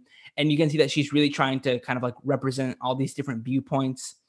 And even though like some people like I know you, Carson, didn't think she fully carried through with that, I found that especially in an industry like this where there's more calls for representation and for showing different points of views, her effort at least is admirable because from her point of view, the work she's doing and the work she's at least trying to do shows that as she evolves as a director and a writer, she could really just become one of the most prominent voices in this industry for sure in the coming years. So that was it from our English narrative features at AFI Fest. And that kind of sums up our general film review portion of this AFI Fest special. But now I want to move into what was your experience with the festival like? To both Carson and Paul, I want to ask that. Because again, this is AFI's first virtual edition. I know they had quite a few changes last year, even though it was still physical. But in an era where pretty much every festival is virtual and every festival is trying to adapt in certain ways in certain ways, it's resulted in wildly different festival experiences. And I'm just curious to hear what you guys thought of this installment of the AFI Fest. Well, right off the bat, I was really missing their horror section. I think there were only like 2 or 3 that were truly horror, and they just put them in the other categories instead of separating them. And there was something about having the Midnight Madness aspect that I really missed this year, even virtually. Just having them be a movie that plays kind of ruins and especially when we were talking about Shadow in the Cloud, that's the kind of, watching it at midnight after a couple drinks, that's a better spot for it than, midday. Other than that, though, I thought it was very clean. I'm liking virtual festivals more than real festivals. I don't have to choose between movies constantly, and I'm able to watch, as many as I want because I'm just at home. So I've really enjoyed it. What about you, Carson? Yeah, I agree overall on the film festival on the online part, because you do get to see more. You can see it, as I mentioned in our New York episode, like you can kind of cater what you're in the mood for. If you're not in the mood for a documentary, it's not like, oh, just now's the screening, you have to watch it. You can kind of pick and choose a little bit more. I mean, I've never seen 30 films at the AFI Film Festival. So, it speaks right there to itself. But it is kind of interesting compared to all the other ones. This is the main large film festival I attend. So it was a little bit bittersweet, because you think, oh, now's the time. Granted, this year it's in October rather than November. They moved it up, which I I'm mixed on. But you miss not sitting, I know exactly where I'd queue up for each of these films. It's weird not having the galas be in the big theater. So it is a little bit bittersweet, especially with this one. I'm not going to go get my ramen from this place and that, where it is, because it basically takes place in a mall. It is a little bit bittersweet more than the other ones, just because this is like a film festival I genuinely love going to. But I agree, there are clear benefits, and I get why they reduced this schedule. There was not nearly as many films, especially, Midnight Madness. There was no galas. It was all just special presentations. It all makes sense. You're doing what you can. There's also just not that many like large films necessarily. Normally AFI Film Festival has some pretty heavy hitters for releases. And I know this year there was a lot of rumors. Oh, will News of the World be here? Will Judas and the Black Messiah? They tricked everyone into thinking Promising Young Woman would be here, and it wasn't. But I still, very enjoyable. I completely understand and appreciate all the choices they did. Ran very smoothly. Giving critics the open window where they basically have 3 days to view whatever film they have, I thought was rather good. Everything ran smoothly. So I appreciate this festival, though definitely hoping next year I'll be in LA attending it physically. Yeah, so from my perspective, this was my first AFI Fest overall. So again, I don't have that comparison of the physical edition versus this edition. But just to compare it to kind of TIFF and New York Film Festival, this one did work a bit differently. That one was more platform-based, where we had our own press platform. And for this one, it was kind of more of like we had to reserve our own spots. And we did kind of have that audience experience, which I guess it was a little bit refreshing after TIFF and New York Film Festival, just being kind of more like press and industry. The fact that we had this kind of audience perspective on this one, because we actually got all the films like at the same times as general audiences would. Obviously, there were a couple where I was sent early press screeners for, but I had to request those separately. And for the ones through the festival, they were just at the same time as audiences. Just the administration here, they were super nice, super kind. Every interaction I had with them was great. I mean, I'd say it's been like pretty common theme across all the virtual film festivals, that all these people have really stepped up and shown their best sides as they deal with us, which I really appreciate just all around. And also one thing that I noticed here that I didn't notice in TIFF or New York Film Festival is that here I liked it actually how they had, because when you press play on a film, they had a little intro, the festival intro. They had the festival director talk about it. Then they had, for some films, like the actual the people, like for instance, like for special presentations like I'm Your Woman, they had like I believe Julia Hart. They had They had Rachel Brosnan introduce the film, and then like afterwards, each film would come with the Q&A, and it would play right after. Because I know like for TIFF in New York, you had to wait a couple of days, and it would be in this whole different portal. But for AFI Fest, it was nice to kind of just have that pre-recorded festival experience, and I feel that did aid a little bit in creating that kind of like homemade festival experience.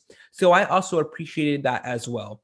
There were a lot of films that overlapped with a bunch of festivals, and as you were saying, Carson, there were quite a few less premieres or like less bigger names attached for what this festival was trying to achieve. And with the resources and limitations it had, it did a very fine job in pulling off a great virtual festival. And hopefully I'll be there in person next year.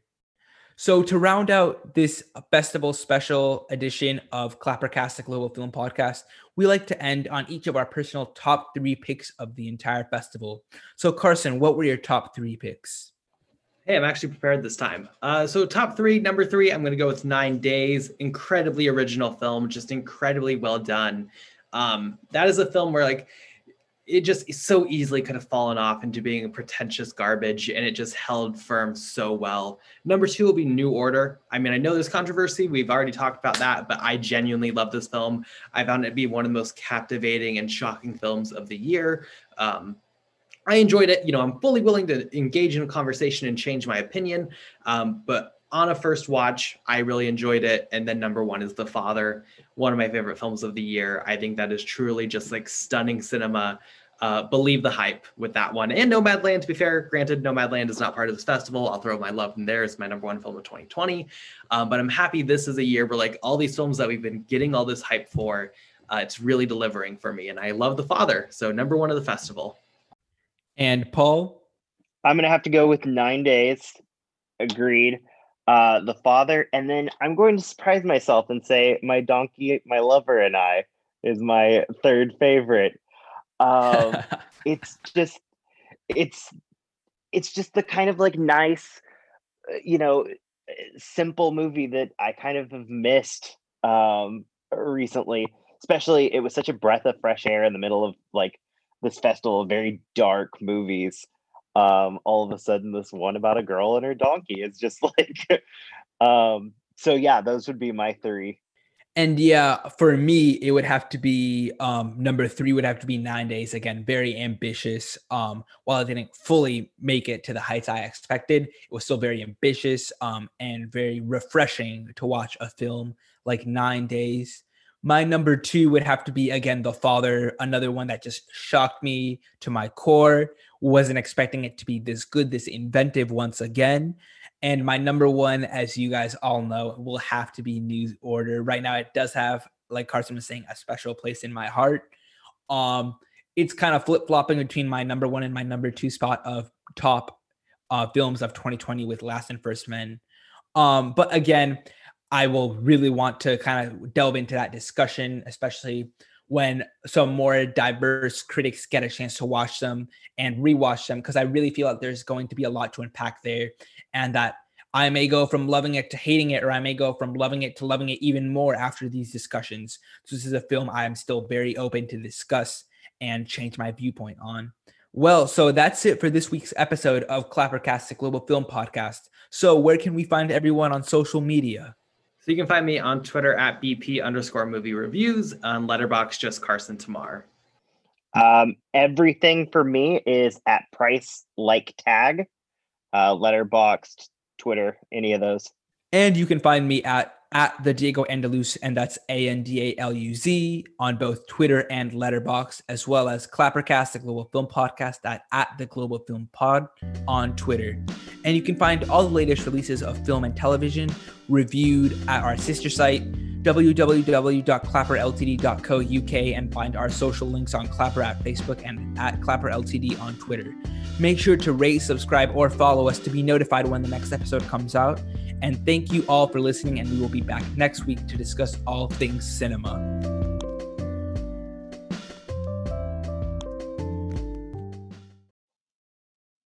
To celebrate our 1-year anniversary over at Clapper, we have commissioned over a dozen horror clothing designs ranging from Midsommar, Hereditary, Get Out, Raw, and classic characters, new and old, that can be found on Bonfire.